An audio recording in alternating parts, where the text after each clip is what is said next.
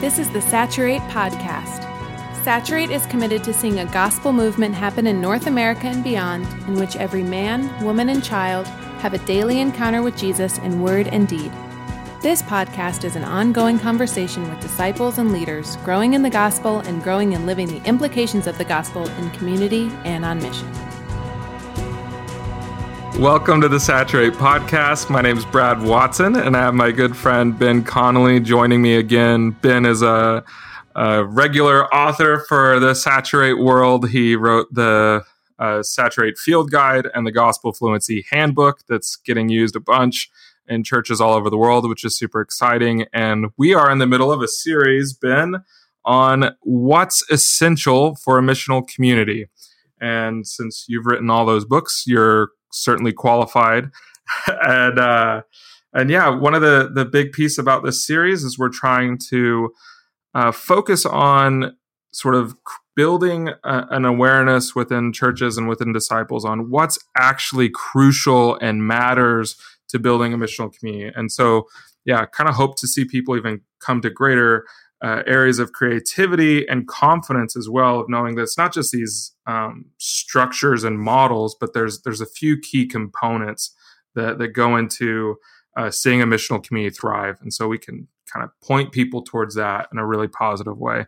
So thanks for joining us today, Ben, and excited about this topic in this second part.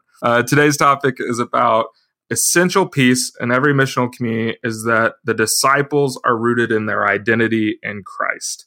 And so, Ben, just if you could sort of kick us off into talking about that, is why would that be important? Like, why is it important to root people in their identity in Christ? Can't you be a missional community without doing that?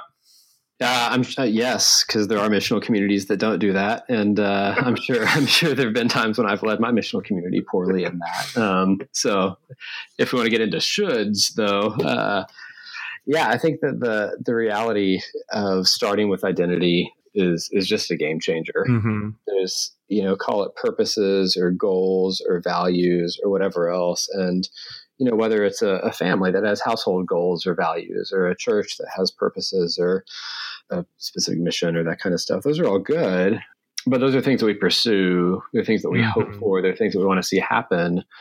And so a lot of times what we try to do is do anything we can, which is to say, do things in our power to achieve those goals or to enact that mission or to not let someone down who created it or that kind of stuff.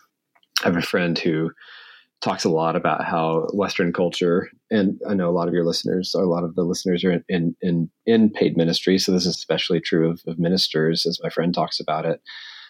We live in a world of think and do, which is figure it out and get it done, figure it out and get it done. Mm-hmm. And so we can neglect the matters of the heart and soul, and identity asks us to go into those things, the matters of the heart, the matters of the soul. Because if we start in identity, then what we're saying is, this is who I am. Yeah. And out of that kind of naturally flows the actions. Out of that kind of naturally flows the desires, the goals, the priorities, if I can say that. And so, a long, long time ago in episode 1, we talked about how Paul spends, a lot of each one of his letters just expounding on the richness of what God has done in the gospel, and even more so who God is. And only then does he say, therefore, this is who you are, what you do. And therefore, this is what discipleship looks like. Therefore, here's how to address this situation, that kind of stuff. Right.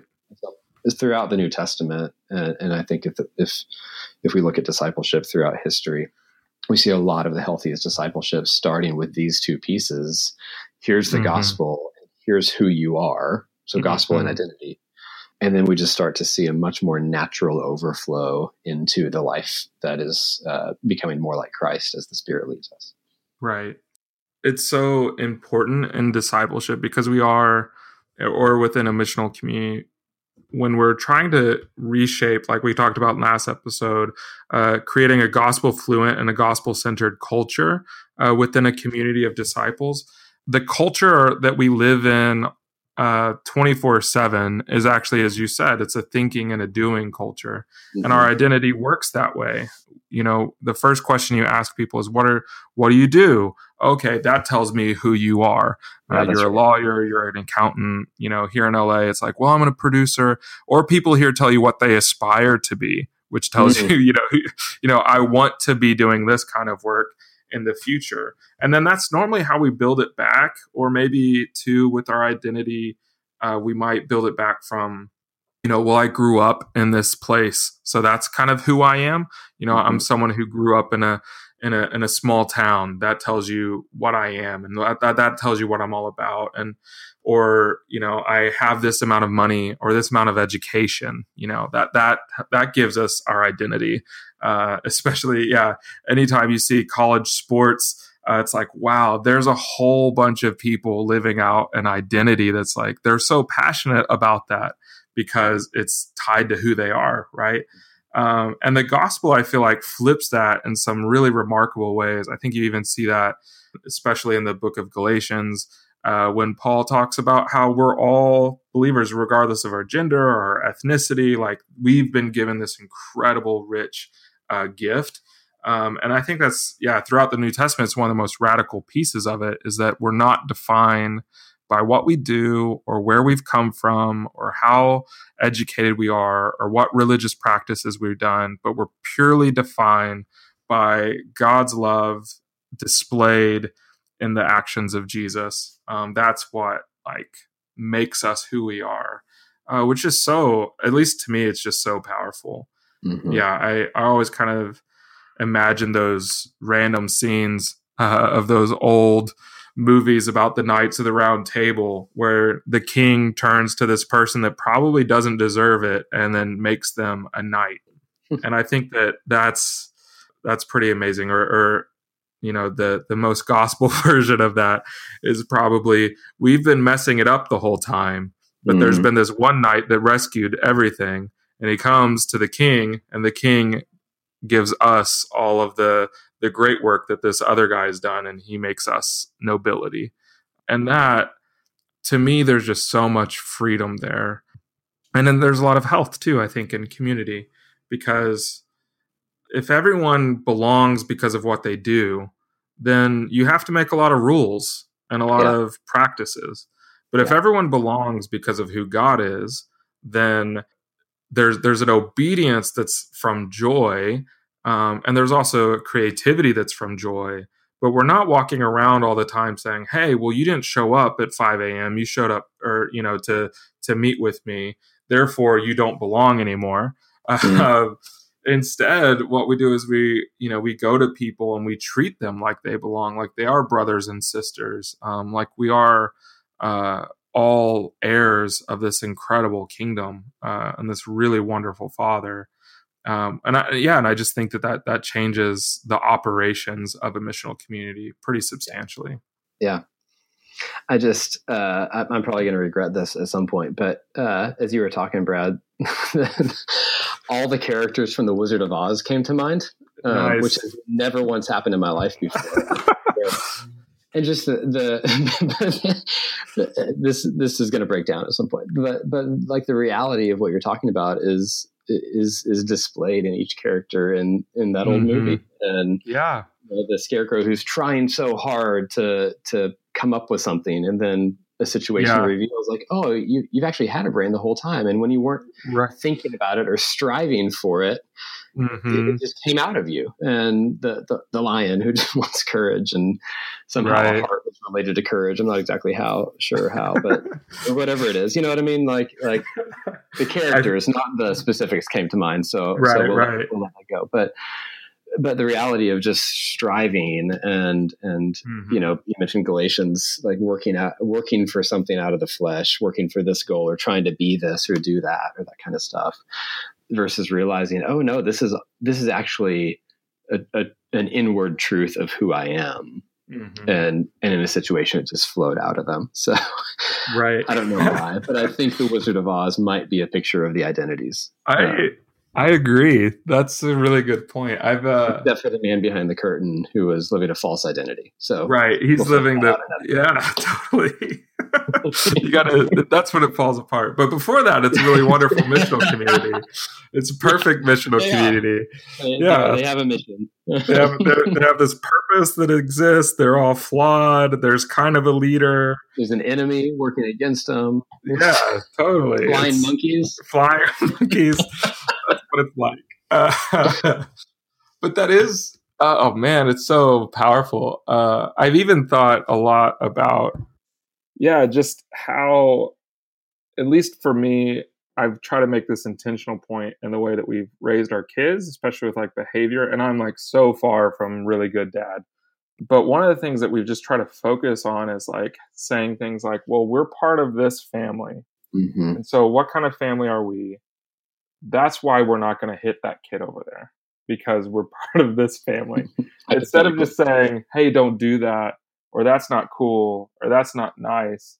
We're trying to like root people or our own children into like, hey, like this is who we like get to be. Yeah, I think anytime we're able to point people to a given identity versus an earned identity, we're able to root them in the gospel, but also motivate people to something so much more beautiful than, hey, keep sticking in a line, which is often even related to mission. Is I grew up as a super missionary family, like grandparents missionaries, all of that. And I think that what motivated things at different times in the missionary culture that I saw was, we've got to do this big thing for God. We got to do this big thing for God. Thankfully, that wasn't driving force in my own family, but I saw that around us. And I think if we want to lead missional communities that way, we're going to lead them for a really short amount of time, because nobody wants to keep coming around a group of people that's just like, yeah, we have to do this thing. Like, we have to accomplish this thing for God, as if God is so small, he cannot reach our cities. Yeah. He needs us. And when we do that, we become so weary and tired because we don't have the ability to do the work of God. Yeah. And even that is an identity statement. Like, who am I? I'm unable. And that helps me remember that I need someone who is able to do what only he promises that only he can do. Right. I love First Peter. If I'm allowed to have a favorite New Testament book, it'd be First Peter. But it's all good for, teaching and exhortation and rebuke. But it's part of this. Like, First Peter just brings me back to my identity. And so as we talk about, what's it look like to instill this idea in a community, maybe it's doing something like going to a book like First Peter or looking through, one of Paul's epistles or that kind of stuff, and going, who does God tell you that you are because of who God is and what God's done? And so, in Peter, we're sojourners, we're exiles, we're those who, we're those who once had not received mercy, but now we have received mercy. And once we were not God's children, and now we're God's children. And just thing after thing after thing, statement after statement after statement, identity after identity after identity. Right. And then for the rest of the book, it kind of goes, if that's true, then your view of authority, your view of human authority can look different. And you're freed from putting too much stock in whatever human authority is over you, whether it's, a boss or a president or anything in between. A Roman governor is what he's talking about, the emperor. But you're freed from finding too much hope in the decisions that they make, because who are you? You're a citizen of a greater king. And so that changes our view of human authority. Our view of marriage changes. 1 Peter 3, that for the rest of our culture, marriage is about making me happy. And if you don't make me happy, then I'll find someone who does. But if we believe that marriage represents something far greater, then all of a sudden we're freed from such a low view of marriage, and instead can see marriage as something that is a worshipful relationship that exists to make me more like Jesus. And on and on and on First Peter goes, but it all starts with that. This is who you are. Therefore, this is what outflows from you if you let the Spirit remind you of who you are. Right. Man, what a gift. I always think about like, man, this religion could have been about anything, like God could have God could have done this anyway. Like it really could have been that God looks at what happens in the garden and says, well, work harder. And if you work hard enough, then I'll say, hey, you're my kids. But he just doesn't. And he never did. Like even in the Exodus, there's these people in slavery without a country, without a culture, just a culture of bondage. He hears their cries, he comes, he delivers them, and then he says, hey, you're my kingdom of priests, you're my people that I rescued like an eagle. Yeah. And then he goes into the like, this is how you live because you are my people and I've made you this way. And that's just over and over. Like even with David, he's like, you're my anointed. You have nothing. You're a little scrawny kid. You're like, there's nothing about you that says you should be king. But I'm telling you, you have royalty because I've done it for you. Yeah, man, like what a good way for this to work out. Yeah.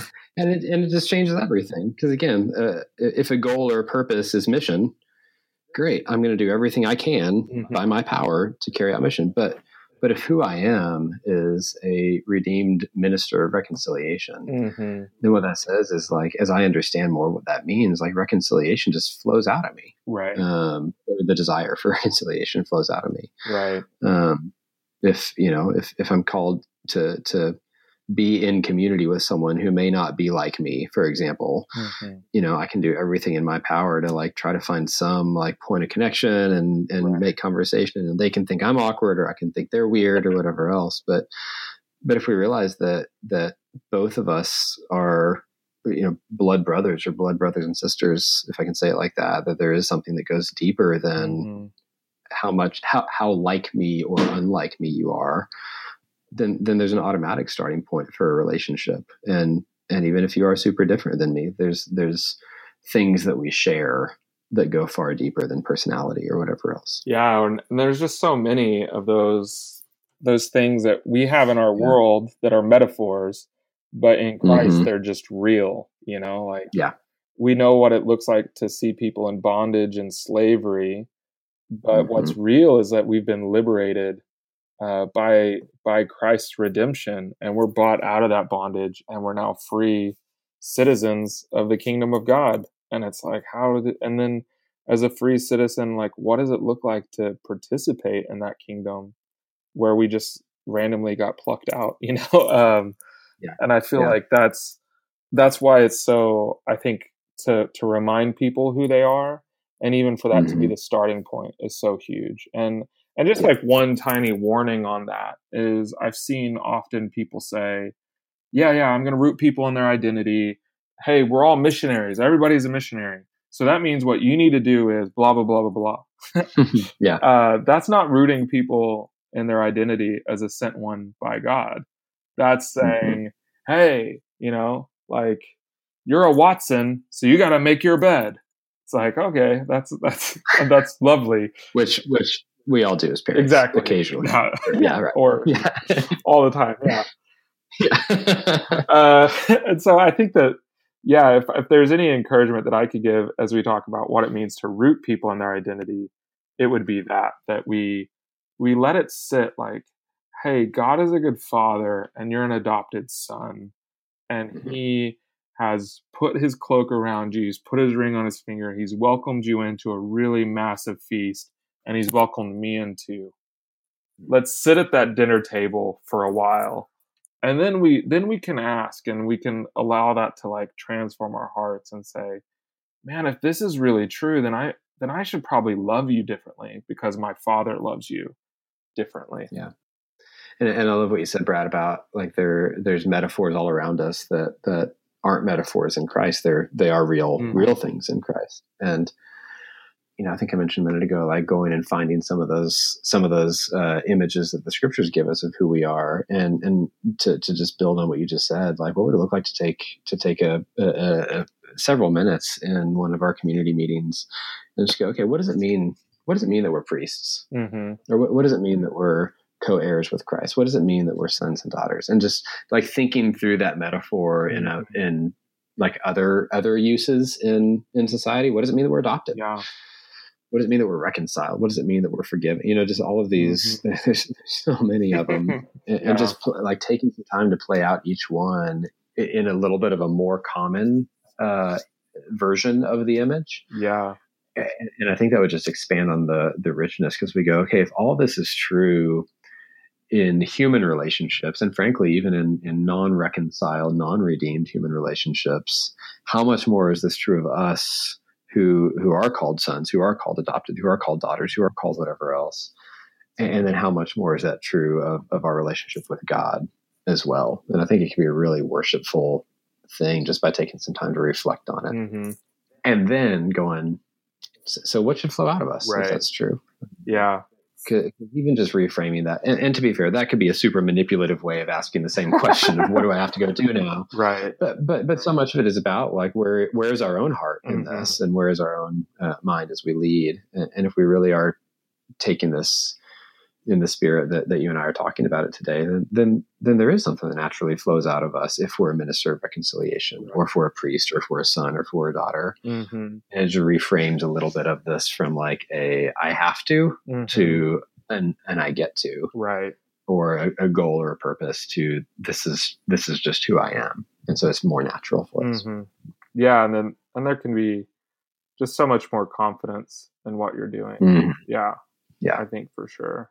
And peace. And I think that is even to just keep coming back to that. If you're already leading a community that's been going on for a while, just to put it on the calendar, like, oh yeah, this is going to be like an identity night. Like we're just going to get together and just like talk about who we are in Christ, and just sort of marvel at that, as the first church in Acts 2 does. They just like have this sense of awe, like, man, that's right. Me too. Wow. Like I'm in on this. Like this is how God chose to do it.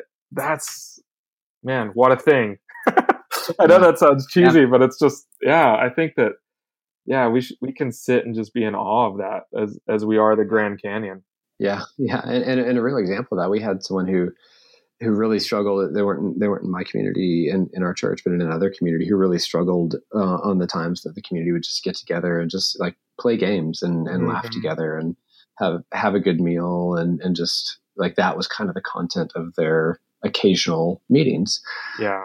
Other times we do other things, but he finally sat down with the leader and kind of ask some questions, express some concerns. And the leader just kind of goes, look, like, what does your family do when you get together on Thanksgiving? Yeah. What does your family do, when someone has a birthday, that kind of stuff, and kind of going in the same way as we do with our nuclear extended family.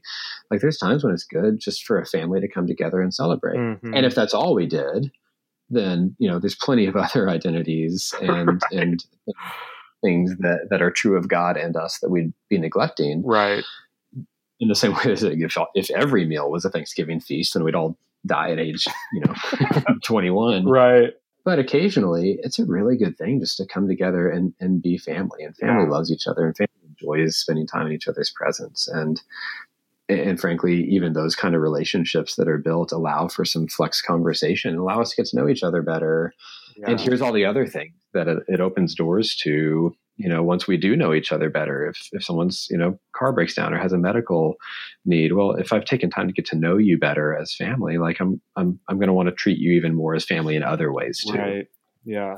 And so just that one example of different aspects of the family of God, like we've gotten to see that actually play out, and it just all of a sudden clicked for this guy, the guy who was struggling with it. And he just never made the connection between the activity that was happening, right, and the identity behind it. I love that. I think that's so good. Even just for takeaways for our listeners, there's, like as a leader, cultivate that by having times where you just kind of sit in your identity and talk about it. But also as a good way to root your community in the identity is to actually give your community space to do the implications of that identity, to be a family, to do familial things, to do, servant kind of things, to be agents of reconciliation, like whatever it is, to actually give people space to do those identities, I think is huge. Yeah, that's great, Ben. To do those identities. That wasn't great. Yeah. See, I'm really good at writing sometimes. But yeah, to live out those identities, maybe that's what it is. To see those identities expressed. This is why you're one of my best friends, Ben. Is you don't take me seriously like at all. No, but here's like if I can seriousize this for a minute, like that's the culture we're in. It's so even in your Freudian slip right. there, like it is. We're so wired to do. Totally. We're so wired to see these played out. And to your question earlier, like, what do you ask someone? What's your name? What do you do? And yeah. And so even that, like we have to remind ourselves of this all the time as my family, our elder team, right. and my wife. I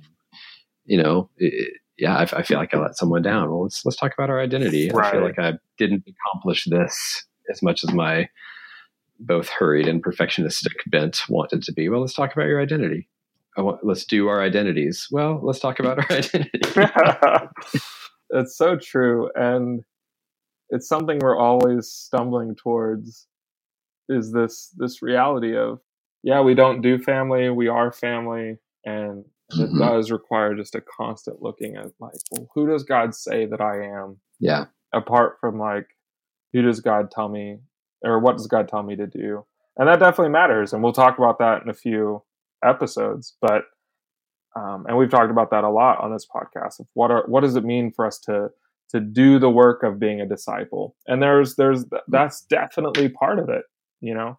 Yeah, there is action. Again, the last half of each of Paul's letters, there is something that naturally flows right. out of us. Yeah, and the last half of the Great Commission is, action. Yeah, that we would teach people to obey the commands, and so there are commands that we're to live out. But what makes the gospel so radical is that doesn't have to do with our status, which is just beautiful, good news. Yeah. These first two episodes are just asking the why question, mm-hmm. the why behind the how, the why behind the what kind of stuff, and that why is just absolutely vital. Yeah, you might even say it's essential for a missional community. That is the perfect wrap up. Yep. This is concluding our episode because we have talked about what is essential to being a missional community. And thank you everyone for listening. As always, send us feedback, give us questions. You can rate the podcast online, which helps people find us. And we really enjoy you joining us today, and we'll be connecting again soon. Today's podcast was edited by Ben Fort, and our theme music is written and performed by the band Mopac. Saturate's hope is to see one missional community for every 1,000 people in every city as we see the glory of God fill every person, every place, and every church. We participate in this vision by curating resources, training, coaching, consulting, and many more ways. Find out more at saturatetheworld.com.